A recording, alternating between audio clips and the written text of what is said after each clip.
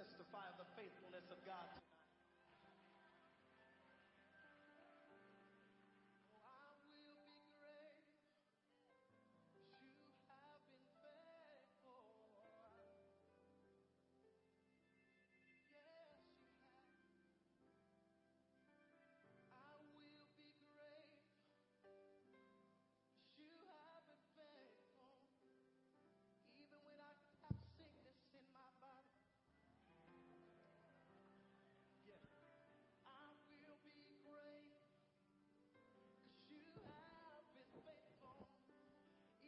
Amen. Praise the Lord, everybody. Come on, let's give the Lord a round of applause tonight.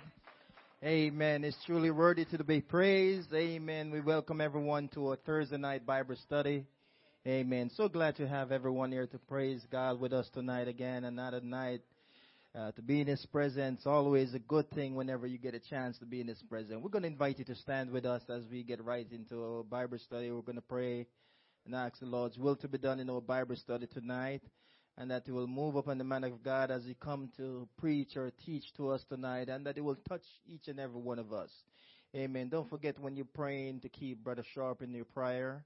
And also Brother Bob, keep them in your prayer. And I don't know if there's anyone else that having a special prayer request tonight. You can raise your hand if you do. I'm going to touch and agree. There is a few hands up. We're going to pray tonight that whatever the needs are, the Lord will touch us tonight. Amen. Let's just go to the Lord in prayer as we pray tonight. Father God, we love You. We thank You, Lord God, for bringing us together one more time in Your presence, Lord God. We ask You, dear God, that You may forgive us for every sins, all the sins that we have committed in Your sight, knowingly and unknowingly, Lord God. We ask You, Lord God, that You will touch our hearts, our minds, O God. Cleanse us from all unrighteousness and all filthiness, O God. Purge us with hyssop, wash us and help us to be whiter than snow. Create in us, O God, a clean heart and renew a right spirit within us, O God. Cast us away not from Thy presence and take not Thy only Spirit from us. Father God, if there is ever a time we need You now. We thank You, Lord God, for Your love. We thank You for Your mercies. We thank You for Your goodness, O God. We thank You for being the Lord of all lords and the King of all kings, O God. You are our Redeemer. You are our keeper. You are the one that died for us. You are the one that is coming back for us, O God. And we're so glad to be in Your presence one more time. Father God, as we pray tonight, Lord God, we ask You, Lord God, that You will touch, oh God, every hands that are raised tonight, Lord God. You know their needs, oh God. Oh God, whether it's spiritual, physical, emotionally, or financially, Lord God. We ask You, Lord God, to meet every needs, oh God. For we know You're able, Lord God, to do exceedingly, abundantly above that which we ask or think, Lord God. Father God, as we pray tonight, we ask You, Lord God, that You'll continue to heal Brother Sharp, oh God. Oh God, touch him, Lord God, from the crown of his head to the sole of his feet, Lord God. I pray, God, that You'll help him, Lord God, to continue to hold on to You, Lord God, and put his trust in You, Lord God. I pray for Brother Bob, oh God, that You'll give him comfort at this time, Lord God. We ask You, Lord God, that You'll touch the man of God as he come tonight. Oh God, that You'll use him like never before. Let Your anointing be upon him from the crown of his head to the sole of his feet, Lord God. I pray, Lord God, that You'll open our hearts tonight. Open our minds tonight, Lord God. Help us, Lord God, to take heed, oh God, to the words of God as they go forth tonight, Lord God. Father God, we know we're living in the last and closing days. And we ask You, Lord God, to help us, Lord God, to be equipped. Help us, Lord God, not to be as fool, but, oh God, that we'll be as wise, oh God. Help us to cast all our cares upon You, for You care it for us, oh God. We ask You to touch our online congregation tonight. Oh God, touch every person wherever they are, oh God, tonight. Those that are traveling, oh God, we ask You to be with them. Give them traveling mercy. I pray and ask You to cover us, oh God. Let Your will be done, Your kingdom come. We give You all the glory and we give You all the honor. We ask that Your will be done in this place tonight as we worship in the mighty name of Jesus, oh God. Have Your way among us tonight as we say thanks for what You're about to do. In the mighty name of Jesus we pray. Amen. Continue to give the Lord a round of applause tonight as our pastor come in Jesus' name. Hallelujah. Hallelujah. Hallelujah. Hallelujah. Thank You, Jesus. We love You, Lord. We love You, Lord. We love You, Lord. Blessed be the name of the Lord. Blessed be the name of Jesus. Well, praise the Lord, everybody. Only the Lord Jesus is worthy of all the praises. He is so worthy. Amen. Well, it's Thursday night. We're going to study the Bible tonight. It's Bible study. Don't be surprised. You know, there are some days where the Lord might kind of tweak it a little bit. But tonight we're going to study the Bible. It's Thursday night. It's Bible study time. Amen. You may be seated. Thank you, Lord.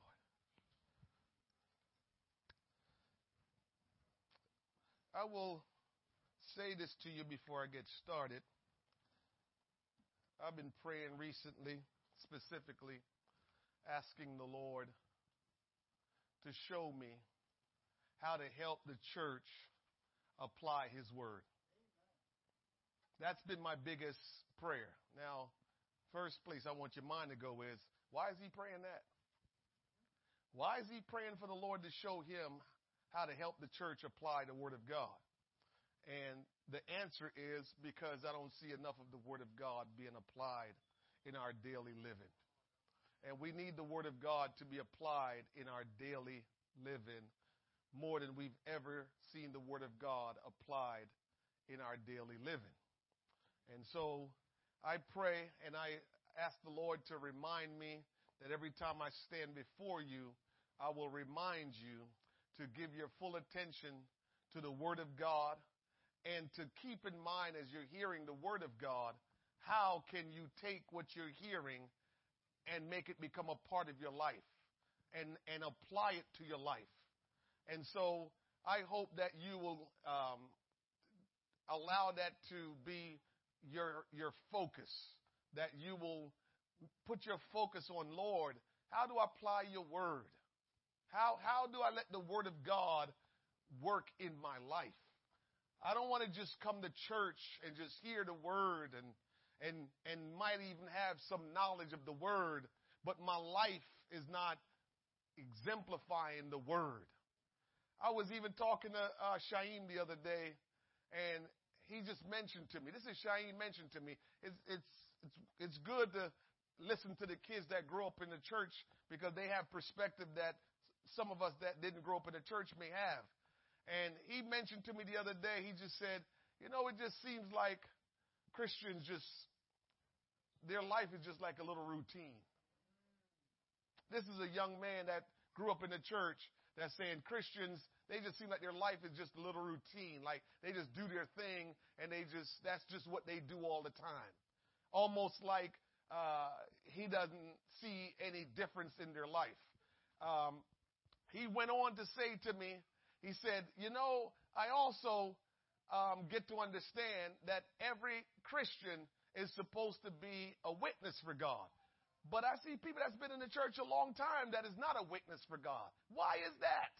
And these are the questions he's asking me. These are the conversations that we're having as we're driving down the highway as to why we can be in church for a long time and understand the word of God and not be a witness. And then I started drawing to him the parallel of how natural life and spiritual life is. They're going in the same direction. You get understanding from the natural life that should exemplify in the spiritual life. And I share with him, some of you know, but he thought it was interesting. But I shared with him how when a baby come out the womb, the first thing that the doctor is interested in is for that baby to breathe on its own. Because if that baby come out of the womb and it's not breathing, then it doesn't have life. And so I brought to his attention, I said, look at this, Shaim. When we're born again of the water and of the Spirit, when you're baptized, it's like in the natural birth, you break out of the sack? Water. You come out of the water sack. Break out of that. That's like baptism in the natural, when you're talking about a life being born into this life. And in the spiritual, you get baptized in Jesus' name. In the natural, the baby comes out and starts to breathe on its own. It takes its first breath in this life. Well, spiritual, when you get filled with the Holy Ghost, you take your first Holy Ghost filled breath as a Christian. Then we got on this part where we talked about, okay, I said, here is why most people don't become a witness. I said most people do not become a witness because they are immature in Christ. People don't like to accept that. But I said, let me show you why it's true, Shaim. I said it's true because we can only reproduce after we become mature. So when a woman gets pregnant, I know we didn't abuse that situation and how that go, but really it's supposed to be in marriage. And normally when we get married, we don't get married till we are mature to be married. And so when we're mature to be married, that's when we begin to reproduce. I said, so if that's what it is in the natural, that you have to become mature to reproduce, then in this spiritual, it's the same thing. So we're not reproducing. We are not maturing. Sometimes all that means is we are being selfish.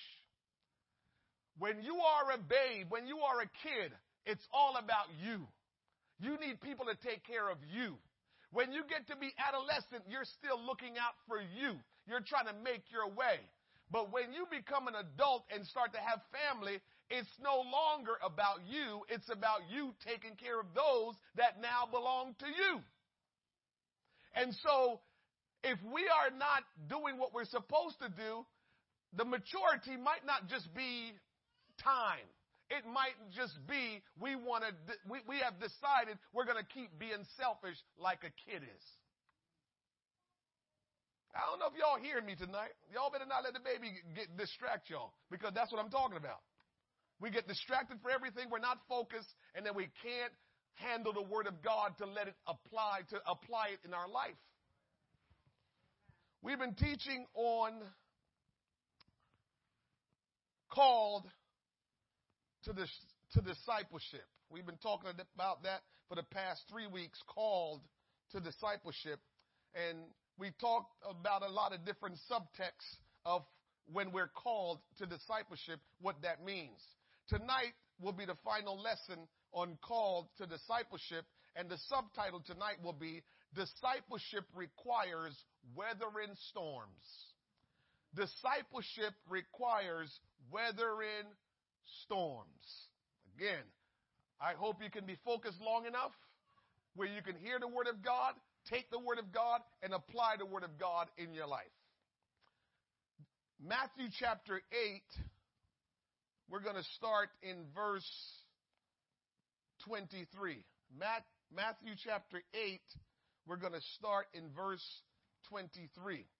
The scripture says, and when he was entered into a ship, his disciples followed him. Somebody say followed him. And behold, there arose a great tempest in the sea, insomuch that the ship was covered with the waves. But he was asleep. The he is talking about Jesus. And his disciples came to him and awoke him, saying, Lord, save us, we perish. And he said unto them, why are ye fearful, O ye of little faith? Then he arose and rebuked the winds and the sea, and there was a great calm. But the men marveled, saying, what manner of man is this, that even the winds and the sea obey him? Jesus had just finished a long, hard week of ministry. He touched and healed a leper, something nobody ever thought was possible. He healed a Roman centurion servant by just speaking the word, something very few Jews wanted him to do because of their hatred for the Romans. He healed Peter's mother-in-law of a fever. And then the scripture tells us the townfolk brought many who were demon-possessed, and he cast out the demons and healed the sick. Jesus had done everything he could to meet the needs of and miracles, he was exhausted, which is understandable. He and the 12 got into this boat and started to sail to the other side. As they sailed, he was asleep in the boat. And those that were steering the boat, as we know by now and understand, there was a handful of them that were fishermen. So they understand how to get the boat going. They understand the surroundings, the scenery, the water. They understand all of that. The fishermen of the group were familiar with sudden storms as well. As fishermen who regularly patrol the waters of the Sea of Galilee, disciples such as Peter and Andrew and James and John, they were used to drastic weather changes. Storms would often come quickly without any warning. And so here they are sailing, moving in this water. I want to point out to you that we now know that there was a sudden storm that came. I've talked about this before, but maybe you didn't hear me back then, so I'll say it again tonight. You all will allow me to keep repeating stuff, so you should be able to say, go ahead, Pastor, repeat it, and not say, he said that before, because now you know I'm probably repeating it because I don't think you heard it the first time. But anyway, the reason why they normally experience storm in the Sea of Galilee is because situated high above the Sea of Galilee is the Golan Heights, which is about, I think, maybe about 2,200 feet above sea level, and the Sea of Galilee is about 600 feet below sea level or something like that. I might be messing the numbers up, but similar.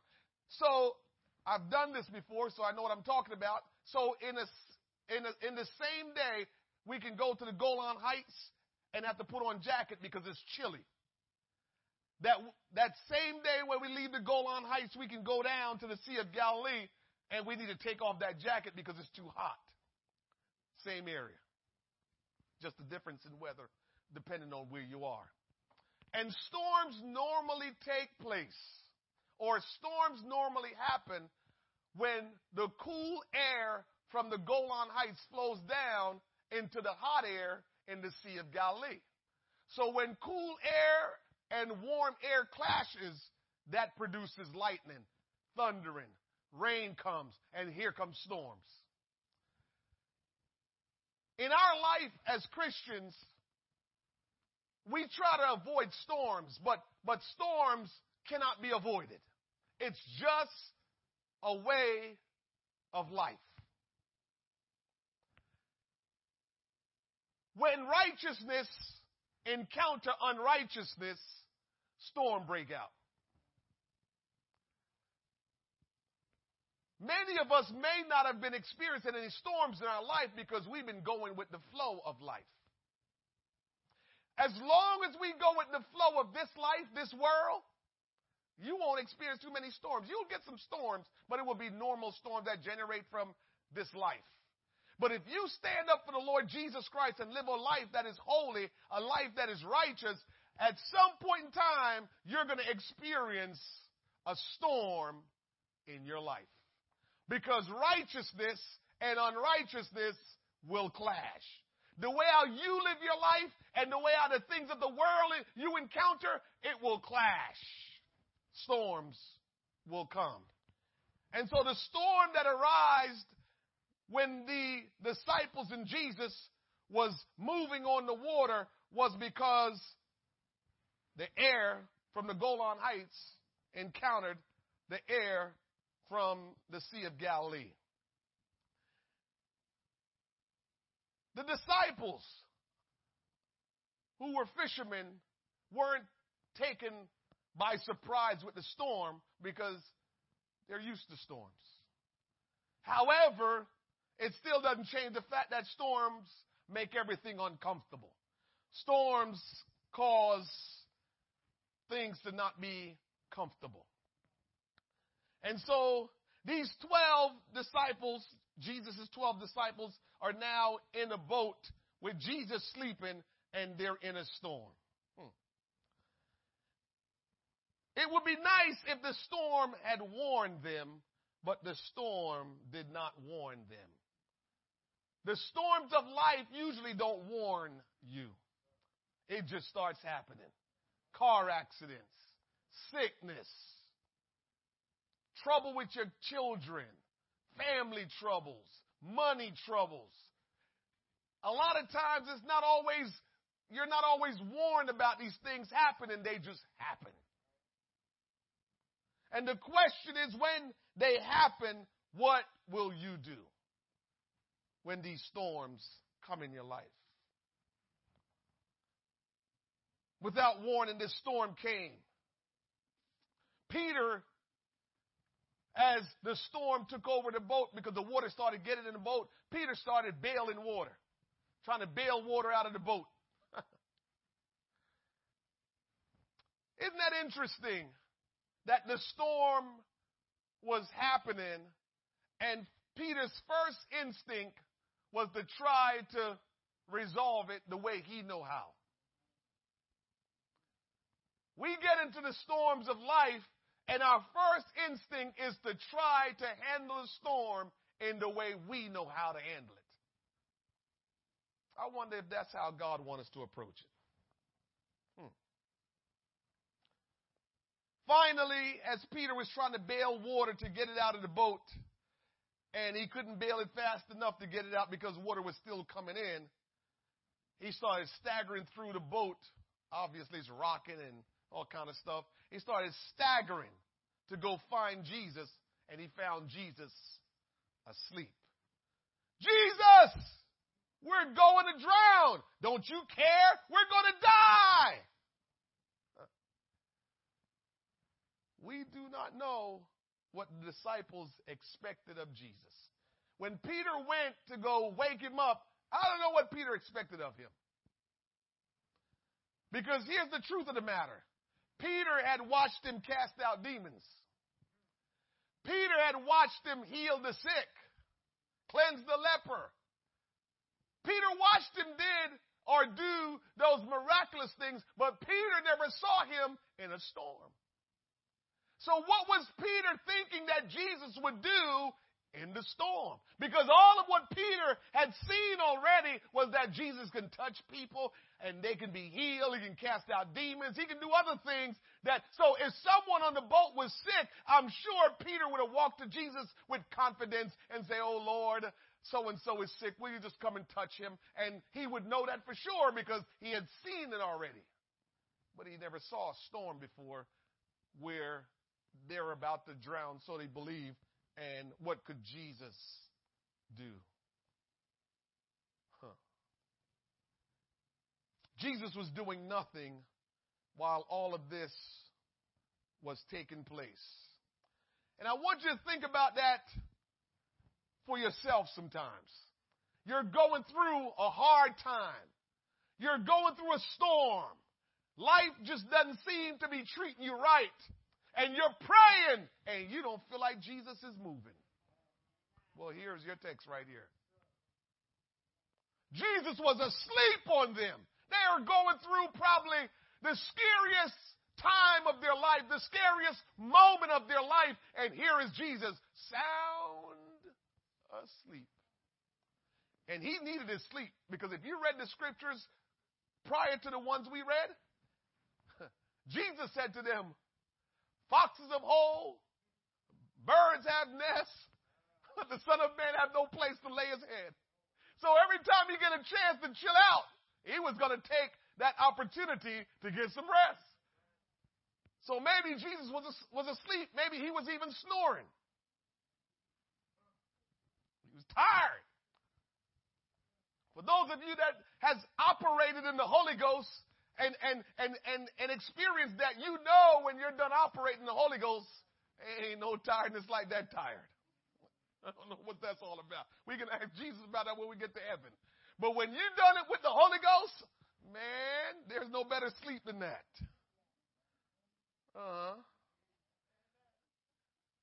Jesus asleep and they feel like they're going to perish.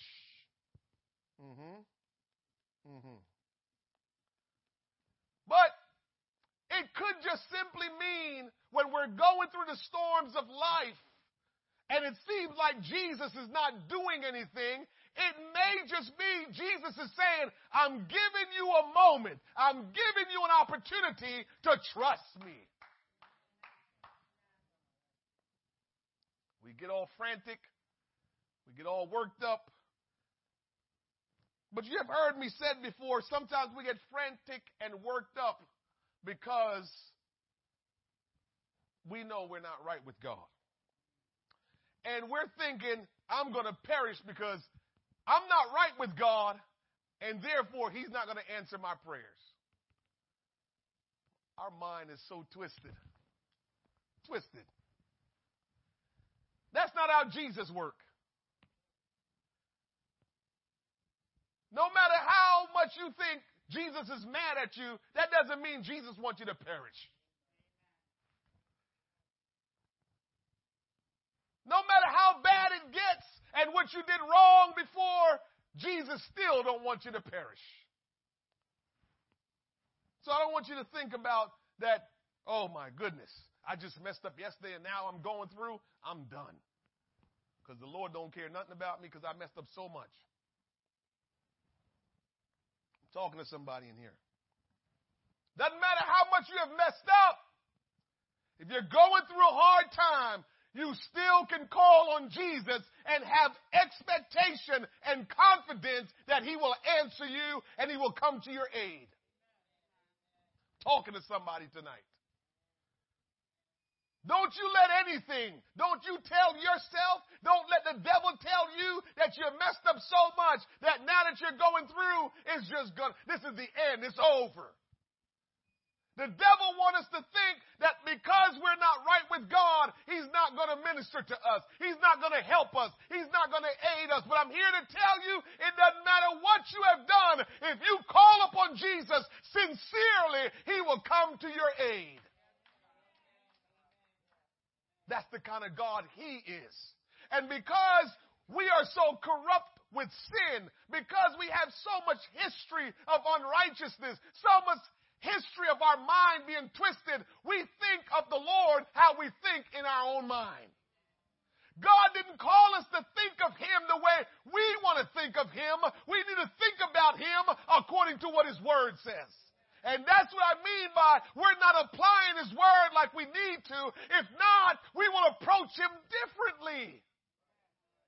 We keep approaching the Lord according to all of our experiences, all of our understanding of man. But we need to get out of our own understanding and step into the Word and say, what does this Word say to me about God? We have so many references. I always reference the prodigal. How the father gave him his inheritance. We just preached about that. He didn't have to give it to him, but he gave it to him. And when he gave it to him, he knew he was going to mess up. As a parent, you know what your children are all about. They can't fool you. Children, you can't fool your parents. Today I was coming down the road, me and Jordan were coming down the road, and I saw this little kid got knocked off his bike. Car hit him off his bike. And I just elbowed Jordan. I said, see that? Stop telling me you can ride all over the place and you'll be fine.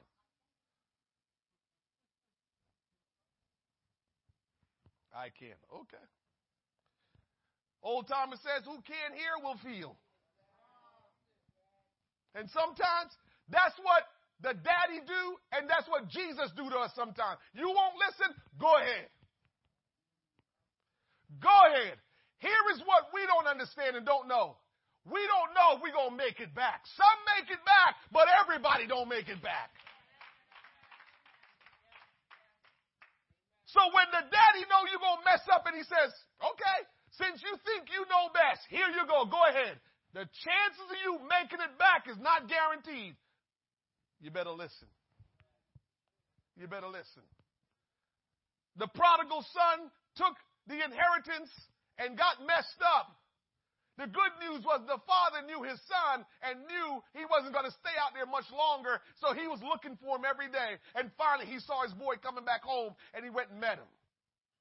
Take that text to understand how Jesus operates with us, what Jesus is all about, because that text is there to give you an understanding that that's how the Lord Jesus is toward us. That even in our ungrateful ways, even in our disobedience, even in our rejection to Him, He's still reaching for us to get us back on the right track. So don't you think because you messed up so bad that what you're going through right now, Jesus can't come to your aid. That's your thinking. That's not godly thinking.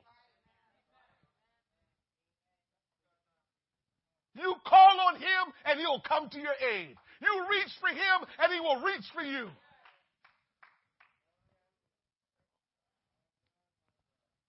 When Jesus heard the fellas frantic, crying out, He rubbed the sleep out of his eyes and looked around. He saw his followers, his disciples, staring at him. Jesus, help us. We're going to drown. Don't you care?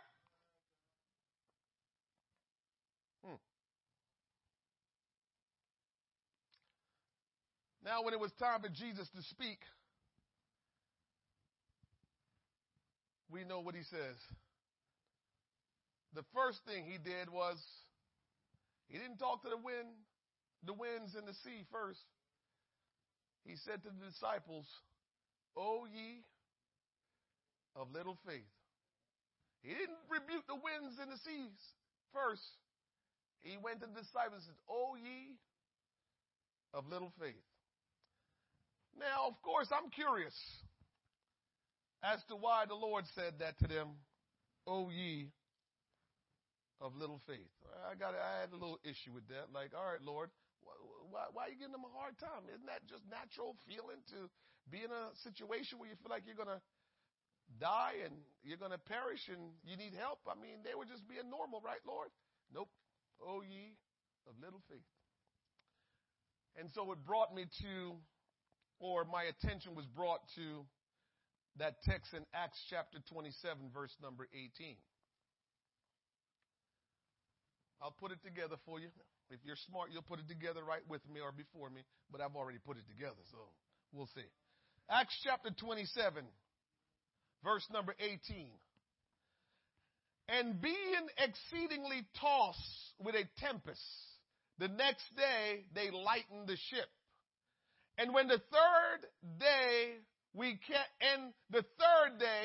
cast out with our own hands the tackling of the ship, and when neither sun nor star in the many days appeared, no small tempest lay on us. All hope that we should be saved was then taken away. Same story.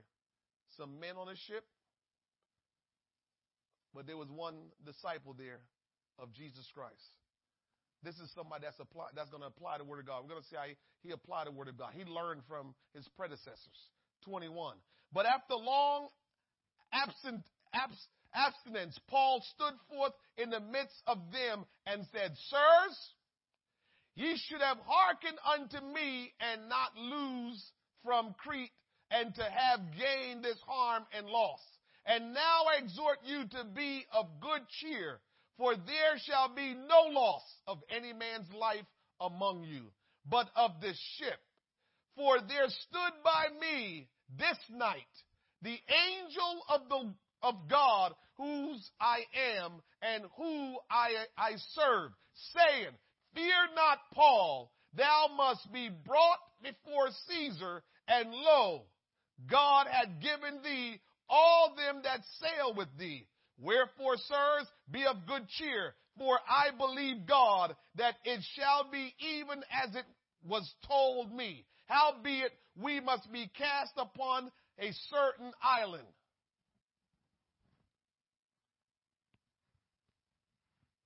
The Lord had told Paul that he will make the voyager. that wherever he's going to get there, and everybody with him will get there safe. The boat going to get messed up, but you all will be safe. Why did I bring that text to your attention? I'm going to show you another text, but that's closer to my closing. When Jesus spoke to the disciples after he had been working hard, praying for people, praying their healing, praying their deliverance, when he said, let's get in the boat, he said, let's get in the boat because he was going somewhere.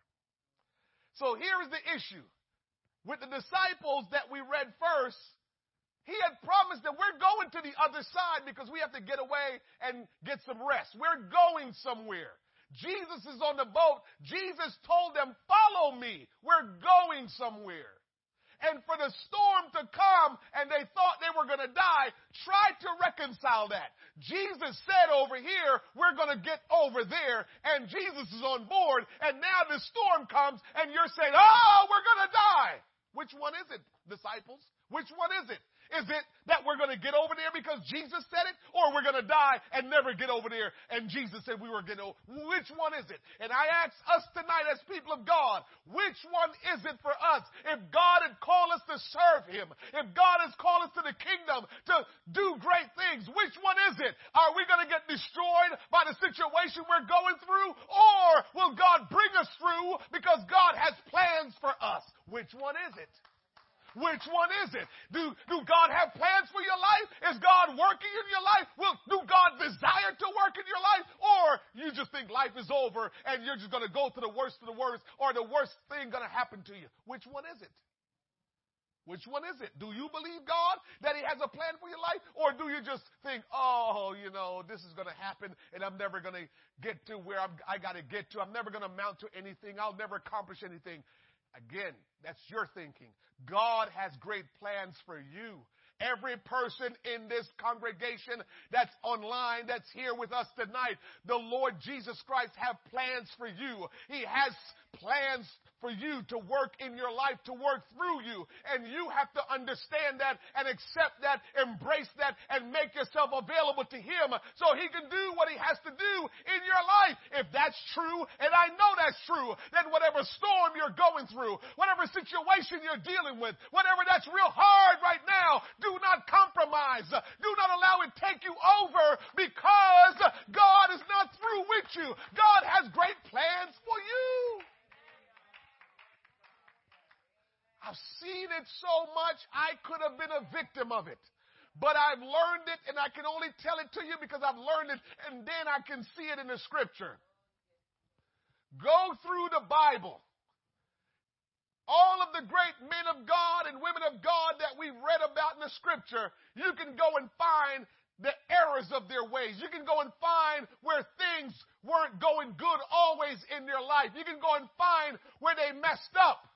Here is what they did. They didn't stop in their mess. They didn't stop in their storm.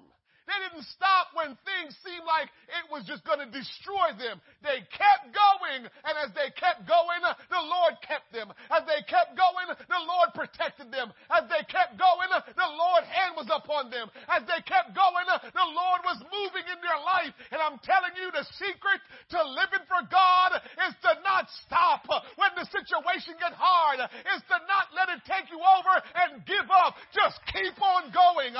Keep on moving through. Sooner or later, you will overcome. Sooner or later, you will get to where God is taking you. Just keep on going. I've got that in common with those disciples, and you can have that in common with those disciples. We're all going to have situations in our life. Storms are going to come. Challenges are going to come. All kind of situations will come in our life. We can't stop and give up. We can't start making bad decisions. And sometimes giving up is just making a bad decision, because in your mind, I might as well just go ahead and do this because this is never going to happen. That's still giving up. So sometimes you think giving up is just doing nothing. That is giving up as well. But sometimes giving up is you start making the bad decisions because in your mind, this ain't never going to happen anyway, so I might as well just keep doing this. What do you mean by that, preacher? I'll give you a good, for instance. if my curfew time is to come in the house at 10 o'clock, and at 9:45, I'm still out having a good time, real good time. And it's going to take me 10 minutes to get home or 15 minutes to get home. I'm looking at the clock like, I'm probably going to get home a little later than curfew. I'm probably going to get in trouble. I might get a beating. But you know what? It's best to get a beating after having a good time than to get a beating and never having a good time. You follow what I'm saying? So that right there is what we do sometimes. We think it's going bad already. I might as well just do what I got to do. No, do the right thing. Just keep on making the right decisions and keep on going. It's like, I give you a good one that you can relate to. Oh, we're going to fast today. And you going real good. And about 1 o'clock, you give in and eat something. After you get done eating that thing, just say, man, I messed up, but I'm starting to fast over right now. And start fasting right after you eat that thing. Don't eat anything else.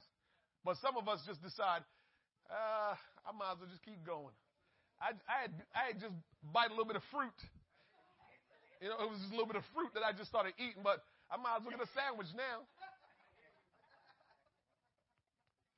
No, don't get the sandwich now. Just realize you messed up eating the fruit. Drink some water and says, I'm going to keep on fasting.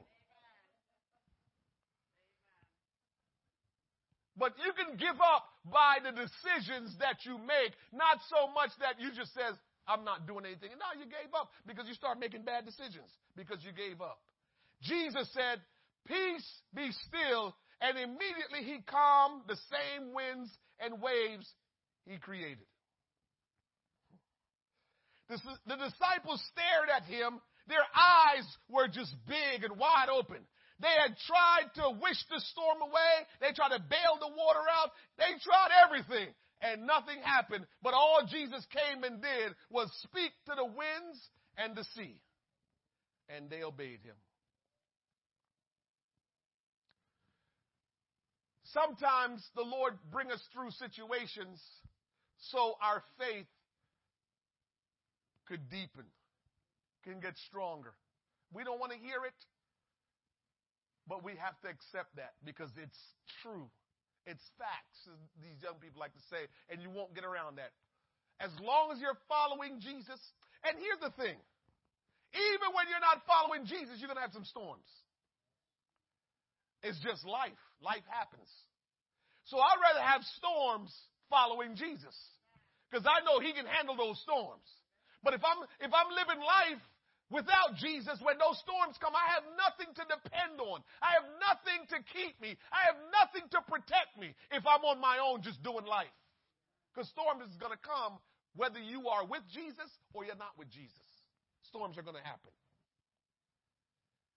And so sometimes Jesus allows storms to come into our life so our faith could be stronger. Our faith can go deeper. Our faith can increase. We don't want to hear that. But it's the truth.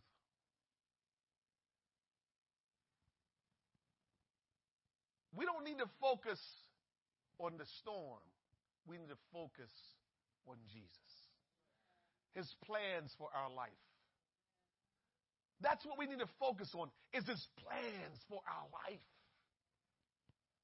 Not anybody's plan. I want the plan for my life, Lord. I want your plan for my life, not the plan of somebody else's life for me. I want whatever plan you have for my life, Lord. That's what I want to know. And I want to live into that plan. I want to take that plan. I want to do what I'm supposed to do in that plan, not nobody else's plan, Lord. And so sometimes he's taking us through storms so our faith can get stronger.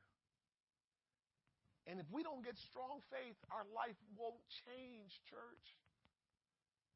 We'll be what Shaim said the other day. We'll just be Christians going through the motions and doing our daily routine. The only difference with and the thing about it is everybody have routines that they go through every day. So you're no different as a Christian if it's a routine. if it's not a lifestyle, if it's not, fulfilling your purpose and walking in your purpose in Christ, if it's not that, then the bottom line is we're no different. Even though we're going to spiritualize it, we're no different from someone else because they're going through their routine and you're going through your routine. And going through the routine does not please God. The Bible says we walk by faith and not by sight. The Bible says we must be led of the Spirit. So you can't live a routine life and try to live by the Spirit, because the Spirit will interrupt your routine all day, every day. Oh, without a doubt. It will interrupt your life. And so the Lord takes us through these storms. Think about it. Look at the text.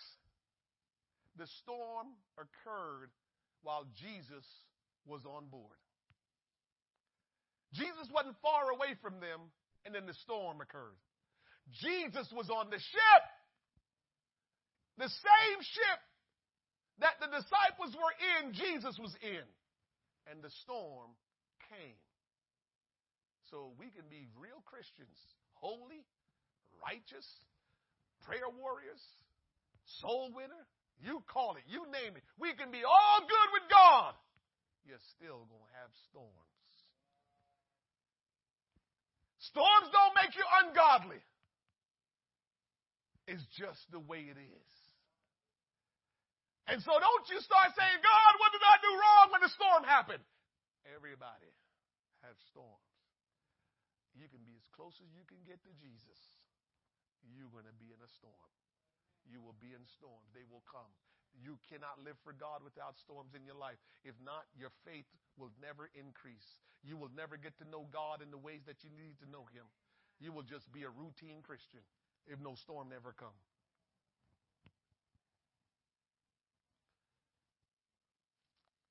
Let me show you a text before I close here. Mark chapter 4, verse 35. It's the same text that we read in Matthew, but as you know, the writers of the gospel, they record what was important to them, and they record it. So in Mark chapter 4, verse number 35, look what the scripture says.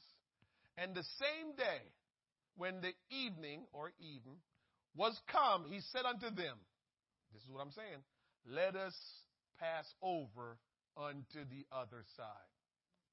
This is why he gave them a hard time. Because he's saying, if I tell you we're going to the other side, what are we doing? We're going to the other side. So why are you questioning me? Why are you waking me up and saying we're going to perish? Oh, we better get it. Because we do that. We come crying, Lord! And he's saying, oh, ye of little faith. Because I told you we're on a mission. I told you we're doing something. What are you crying for?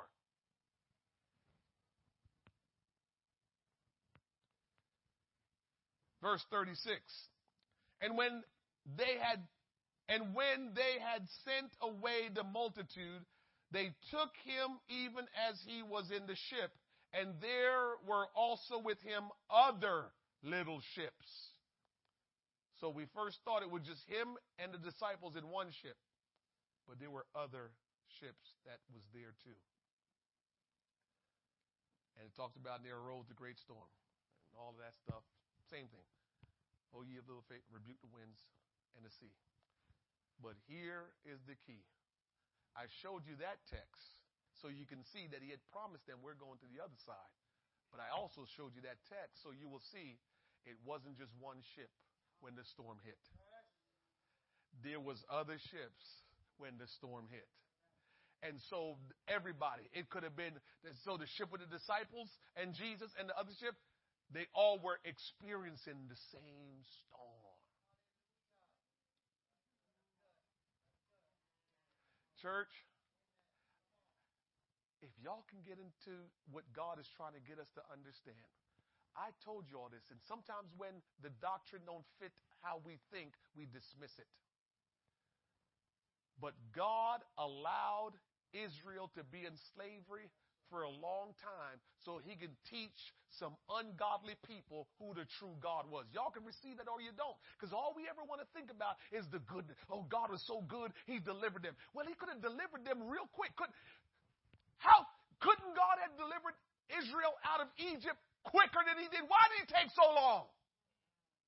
Is he trying to be mean to his people? No. Egypt was an idol-worshiping people, Egyptians. They didn't know the true God. They worshiped statues and animals.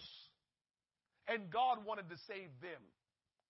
So because God wanted to save them, he allowed the godly people. Oh, man, that's so heavy, man. That's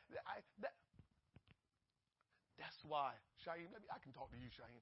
That's why the church cannot just stay in the four walls and think that we okay. The church must be the church outside of the four walls. God wants the church to mingle with the world. He didn't say be like the world. He wants us to be among them so we can help them. That's what he did with Israel for all those years. He allowed Israel to be in slavery among those Egyptians who did not know God, so they will one day come to know the true and living God. But we don't like that. That's too hard. Why do I have to go through that, God? Because God loves everybody, not just you. You see how our minds is messed up? You wanted to feel like God loved you. Well, what about the next person? I don't care who the murderer is. I don't care who the person is that's just so wrong. God loved him and her too. He's trying to reach them too. And sometimes they will never get a glimpse of him unless a godly person get around them. So godly Israel was among the ungodly Egyptians for many years. But when it finally happened, the Egyptians, whether they followed God or not, they admitted he was God. They knew he was God. They came to know the true and living God, the all-powerful God. Now, whether they followed him or not, that was their business. But God is concerned about revealing himself to people so we have the opportunity and we will know to reach him so we can be saved. Whether we follow him or not, that's solely up to us.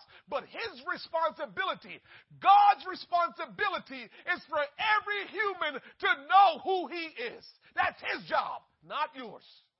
And so he reveals himself in the way that he needs to, so those that don't know him can know him. Now, it's up to them whether they follow him or not. He did it for the Egyptians.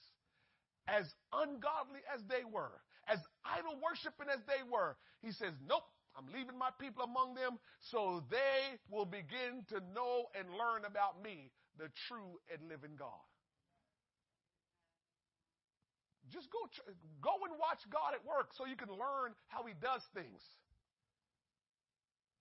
Go and check out Nebuchadnezzar.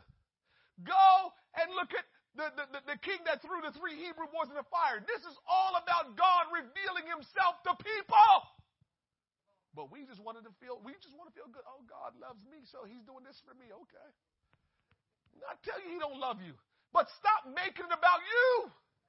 God love everybody. We live for God like, oh, God, like, always trying to get his attention, like, oh, give me your attention, God. He's got you. He's looking at you. He's got a plan for you, but you got to respond to him.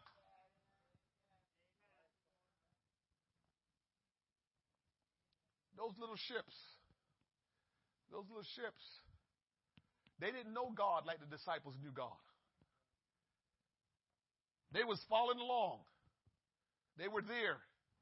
But they didn't know him like the disciples knew him. And he wanted them, too, to know him. And so he allowed, because he could have stopped the storm from ever happening. The storm didn't have to happen. He knew the storm would happen. He's all-knowing. He's the almighty God. He knew the storm was happening, and he could have just stopped it before it even started. But his plan is always about, I want you to know me. I don't want you to know me surfacely. I want you to know me intimately. That's his plan always, all day, every day. I want you to know me, because the more you know me, the more you can live out my purpose for your life. And the more others that don't know me will come to know me because of who you are, because you know me. That's what God is looking for from us. But we don't want to go through storms, so we're always trying to play it safe. We don't want to do anything that's going to get us out of our comfort zone. And God is saying, but I need you to get out of your comfort zone, because that's how I can show the rest of the world that don't know me. That's how I can get them to know me, because of how you live your life. And so when you come to know me, ready for this? When you come to know me and you're going through a storm, you ain't supposed to act all uncouth.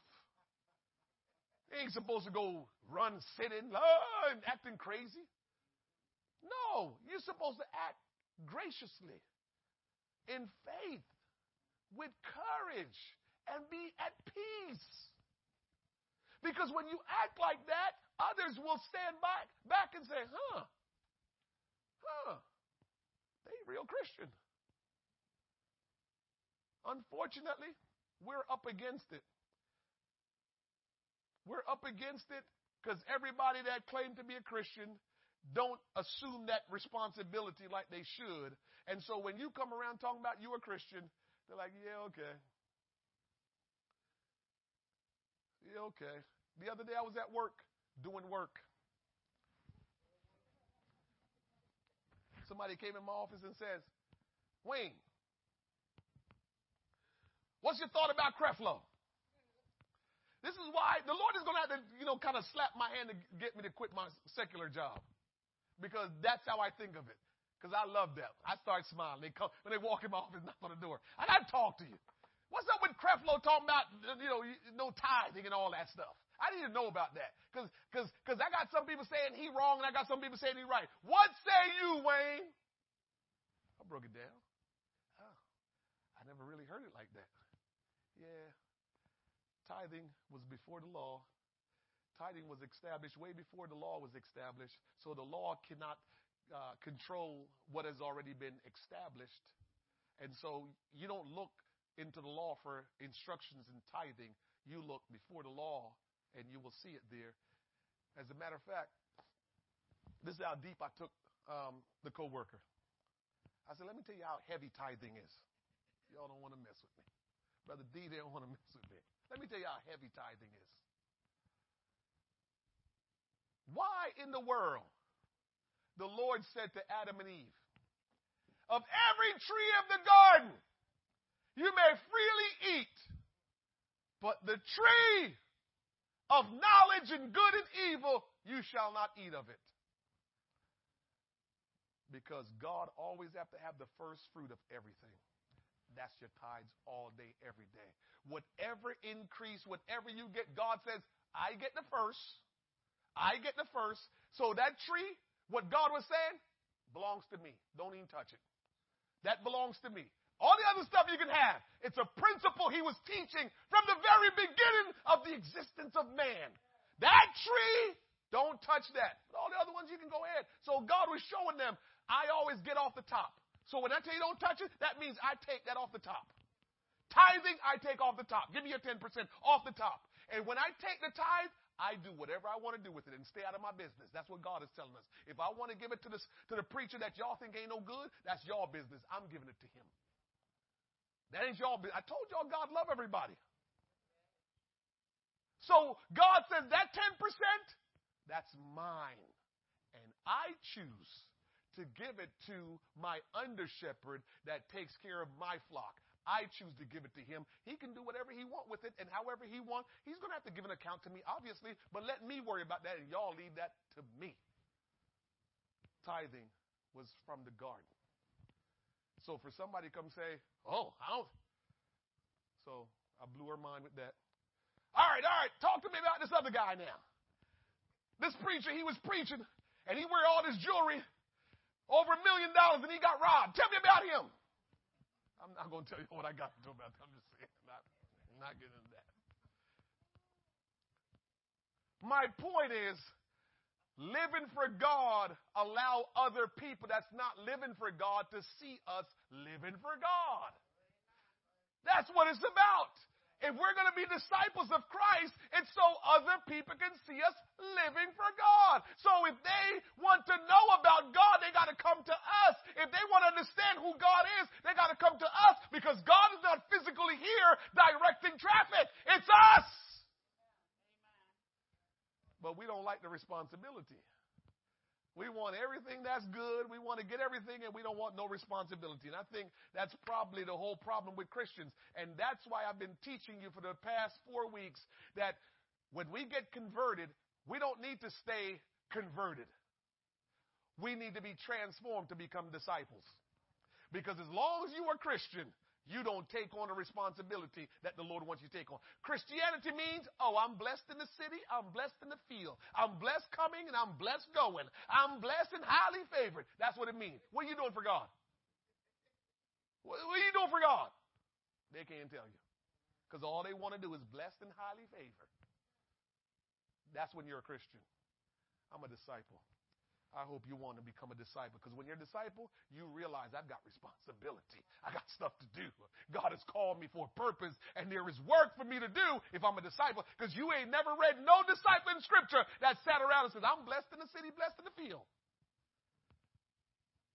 All the disciples was working, doing the will of God, reproducing themselves, preaching the word of God, serving in the church. That's what they were all doing. Not walking around saying how blessed they are. So we like to say we're Christians. But if you get accustomed to saying I'm a disciple of Christ, changes the game. Because when you say that, conviction comes. Because now you have to think about the responsibility you have. I have a story here that I was going to share with you, but I'll just tell it to you like this. There's a couple that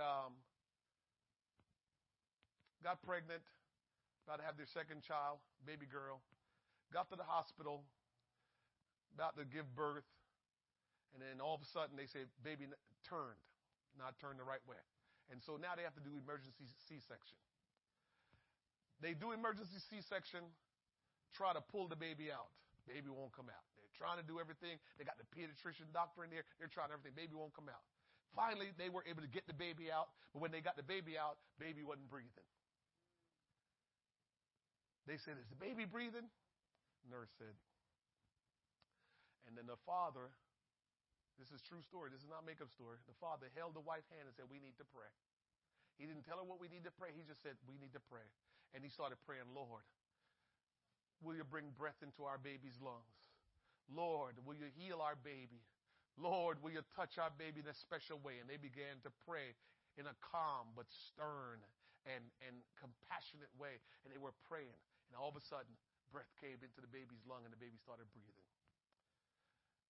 As they bring the baby back to the doctor, in visits and stuff like that, the doctor said, I have nightmares about that delivery. He says, I've never experienced that in my life. He says, but every time I think about that, I think about hearing you all praying to your God. And you prayed so just beautifully and compassionately, and the baby came back to life. It was so profound on that doctor's life that he went to that baby's dedication. He was forever connected to those people. Whether he lived for God or not, that's on him. This is what I'm trying to tell you. God is using us to reveal himself to people, and we have to be just clay in his hands. We have to be pliable, and we got to be bendable, and we got to be usable so people can see how God is working in the earth. But we have to submit to God so he can do that. We just want everything to be good and to be comfortable, and we don't want to be disciples. We just want to be blessed and highly favored. Gimme, gimme, gimme, my name is Jimmy. That's all we're thinking about. But God wants to reveal to the world who he is, but he has to use us. As I said to you, he's not physically here. But if we, who are his body, will be the church, will be his body. He will reveal himself to the world through us. That's a part of your responsibility when you're born again. I know we don't like it. I know we want to feel like, oh, man, I just want to live my life. No, it don't work like that. You can live your life if you want, however you want, but that's without Jesus. You can live your life however you want. You don't have to live it the way the Bible says you need to live it. But just know you're living your life for yourself, and you're going to have to bless yourself, and you're going to have to help yourself get to heaven if you want to live your life the way you want to. So it's okay if that's what you want. But if you're going to live your life for Jesus, it's going to be on his terms, not our terms. And we have to become concerned these days with straddling the fence. I'm giving Jesus a little something, but I got to still do it my way. We better ask ourselves about that. I can't answer that for you because I ain't Jesus. But what I do know is he didn't hold back anything from us. The Bible says, for God so loved the world that he gave himself. I don't even say he gave his only begotten son. I know that's what the scripture says, but I know better because I know who he is. And I know Almighty God became a man, and he had to become a human by being a baby first. So he become what he needs to become and gave his life for us. I don't know how we would be able to work that in our mind that God gave his all, and I just need to give 50%. Remember I told you the other day? Ethan, remember? Because the young people remember that. I said marriage is 100%, 100%. You don't remember that? Y'all wasn't listening that Sunday? Marriage is 100%, 100%. Everybody give 100%. Ain't nobody giving 50-50 here. 100%, 100%.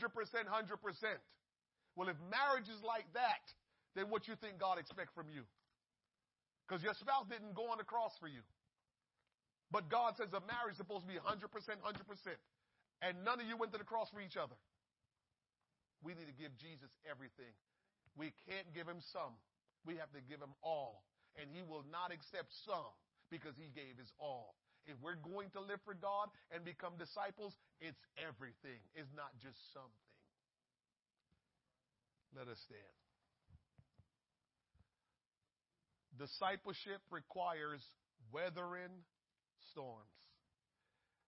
Discipleship is a process. It doesn't happen overnight. It's a lifetime. It takes a lifetime to be the disciple God called you to be. But if you know that you're supposed to be a disciple continuously, then guess what? You will continue to serve God and do what you got to do, because discipleship is a process. It's a lifetime process to be a disciple of Christ. So everything that you've heard me say tonight, if somehow you feel like you're not there, just keep going. Just don't stop. Matthew, just keep going. Don't stop. Don't let the devil lie to you and tell you you messed up too much. Don't let nobody tell you that, you'll never make it. Understand that God loves you. He is for you. He is working on your part. And the bottom line is, he wants you to be successful. And I don't care how many times you mess up. Just understand that God is still with you, and he wants you to be a success. He knows your flaws. He knows your weaknesses, but he also still called you to do something great for him.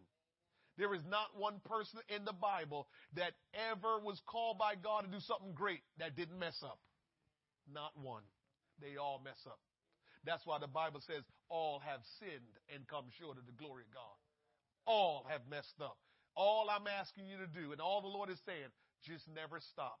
Every time something goes south with you, just fight and say, but I'm going to get back on the bike. I'm going to keep on riding. I'm going to keep on living for God. I'm going to keep on praying. Even when I don't feel it, I'm going to keep on praying. Even when I'm talking to him and I'm like, I'm not feeling you, God, just keep on talking to him. I'm going to read the Bible. And even when I'm falling asleep reading it, I'm going to keep on reading it, because I know sooner or later, God's going to show up in a powerful way and help me, because he knows that I want to be better. He knows I want to fulfill his purpose. It's just that I'm just a mess. I'm a work in progress. He knows I want to fulfill his purpose. I'm a work in progress. Don't stop, and don't put anything before God. That's all. Don't put anything before God. Make God be your everything. Don't put anything before him. Look in your life and ask yourself, is there something that's more important? And you will know that by the work that you do, you will see it in how you live your life. Am I putting anything before God?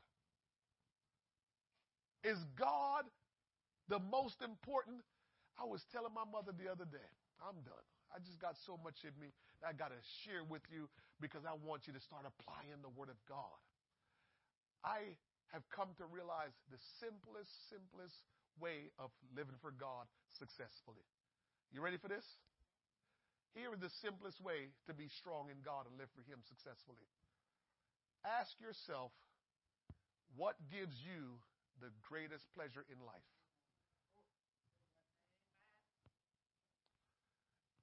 I'm telling you, I just gave you a simple answer to living for God. What gives you the greatest pleasure in your life? And if God gives you the greatest pleasure in your life, you're going to be all right. What you got to worry about is when God doesn't give you the greatest pleasure in your life. But if God is the greatest pleasure in your life, because I'm telling you, for me, for the people I've read in the Bible, and for some of you, even days when you're just unhappy, even days where things are just hard, if God will just do one little thing to let you know He is pleased with you, oh man, everything changes. Everything changes when you feel like I just made God pleased. Everything changes. And I'm telling you, that's how you want to live your life for God. If you don't feel like God is the most precious thing to you, it's what pleased you the most when He is pleased. If that's not it, pray about that. Pray about it. If your greatest pleasure in life is not pleasing God, pray about it. And pray that that will become your greatest pleasure. Because when that becomes your greatest pleasure, no matter what goes on in your life, you're going to hold on to Jesus. Because you know, God, I don't care about all of this. I like this and I like that, and that's great. But the greatest thing to me is when you just give me a wink of an eye that I just pleased you. The greatest thing to me is when you just affirm in my spirit that I pleased you. That's what's the most important thing to me, and it should be for all of us, is when we please God. And if that's how you live in your life, you're going to be all right. Jesus, we love you. Oh, my God, I thank you for your word tonight. Father, I pray that we will do a better job applying the word of God. Your word has gone forth tonight, Lord God. Now we ask, oh God, that you will give us the wisdom and open up our understanding, that we may know how to apply the word of God and not just be hearers of your word, Lord God, but teach us how to apply it to become doers of the word of God. Lord, we don't want to be complacent and stagnated. But, oh, God, I pray that there will be a move of your spirit deep down within our soul, Almighty God, that we will not just go through the motions and just fulfill routines and fulfill schedules, Lord God, but, oh, God, let there be a move, a Holy Ghost move deep down within our soul, in our spirit, Lord God, that, Almighty God, our greatest desire will be to please you. Our greatest satisfaction will be to please you.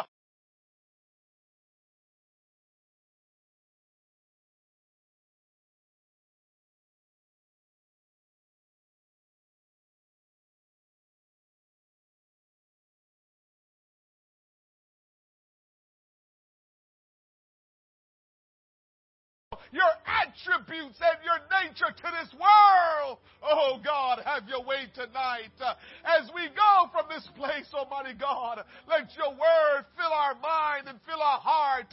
Let your works, Almighty God, go before us, Lord Jesus, and teach us how, Lord God, we can apply the word of God. Lord, have your way tonight, Lord God. Oh, God, thy word have we hid in our heart that we might not sin against you. Help us tonight, Lord God, to live a holy and righteous and productive life in Christ Jesus, that your will may be done, that your kingdom may show up, Lord God, in our life and in all that we do, Lord God. Have your way. tonight. Give you honor and praise. Let your will be done, Lord God. Help us tonight, Lord. Oh God, help us to be vigilant, sober, alert, Lord God, and attentive to your will. Show us where we're doing well and show us where we need to improve. Show us, Almighty God, how to live according to your will, Lord. Will you bless us? May begin to follow us, for you said signs and wonders shall follow them that believe. We thank you tonight and we praise you. We thank you tonight and we praise you. Oh God, we give you the praise and the honor. Hallelujah. In the name of Jesus we pray. Somebody clap their hands unto the Lord and thank him tonight. Come on, let's thank him. Open up your mouth and say, thank you, Jesus. Thank you, Jesus. Thank you, Lord. Thank you, Lord. Thank you, Lord. Thank you, Lord. Hallelujah, hallelujah, hallelujah. Amen. Don't forget, as you know, this Saturday is our annual picnic. We're going to have a great time. Rain or shine, we're going to be there. You know, we have a canopy out there. We have a pavilion, and we'll be cooking. We'll be eating. There will be games. Please invite somebody to the picnic. And remember, this Sunday is Friends and Family Sunday, which means we want to see your friends and your family come to church this Sunday. Invite them to church so they can come and hear what the Lord has to say to their hearts. But let's have a good time Saturday at Veterans Park. We get going at noon, and we want you to invite people. Don't worry about food. Just invite them. They'll be fed. God bless you. Have a wonderful rest of your evening. Give to the building fund before you leave. In Jesus' name.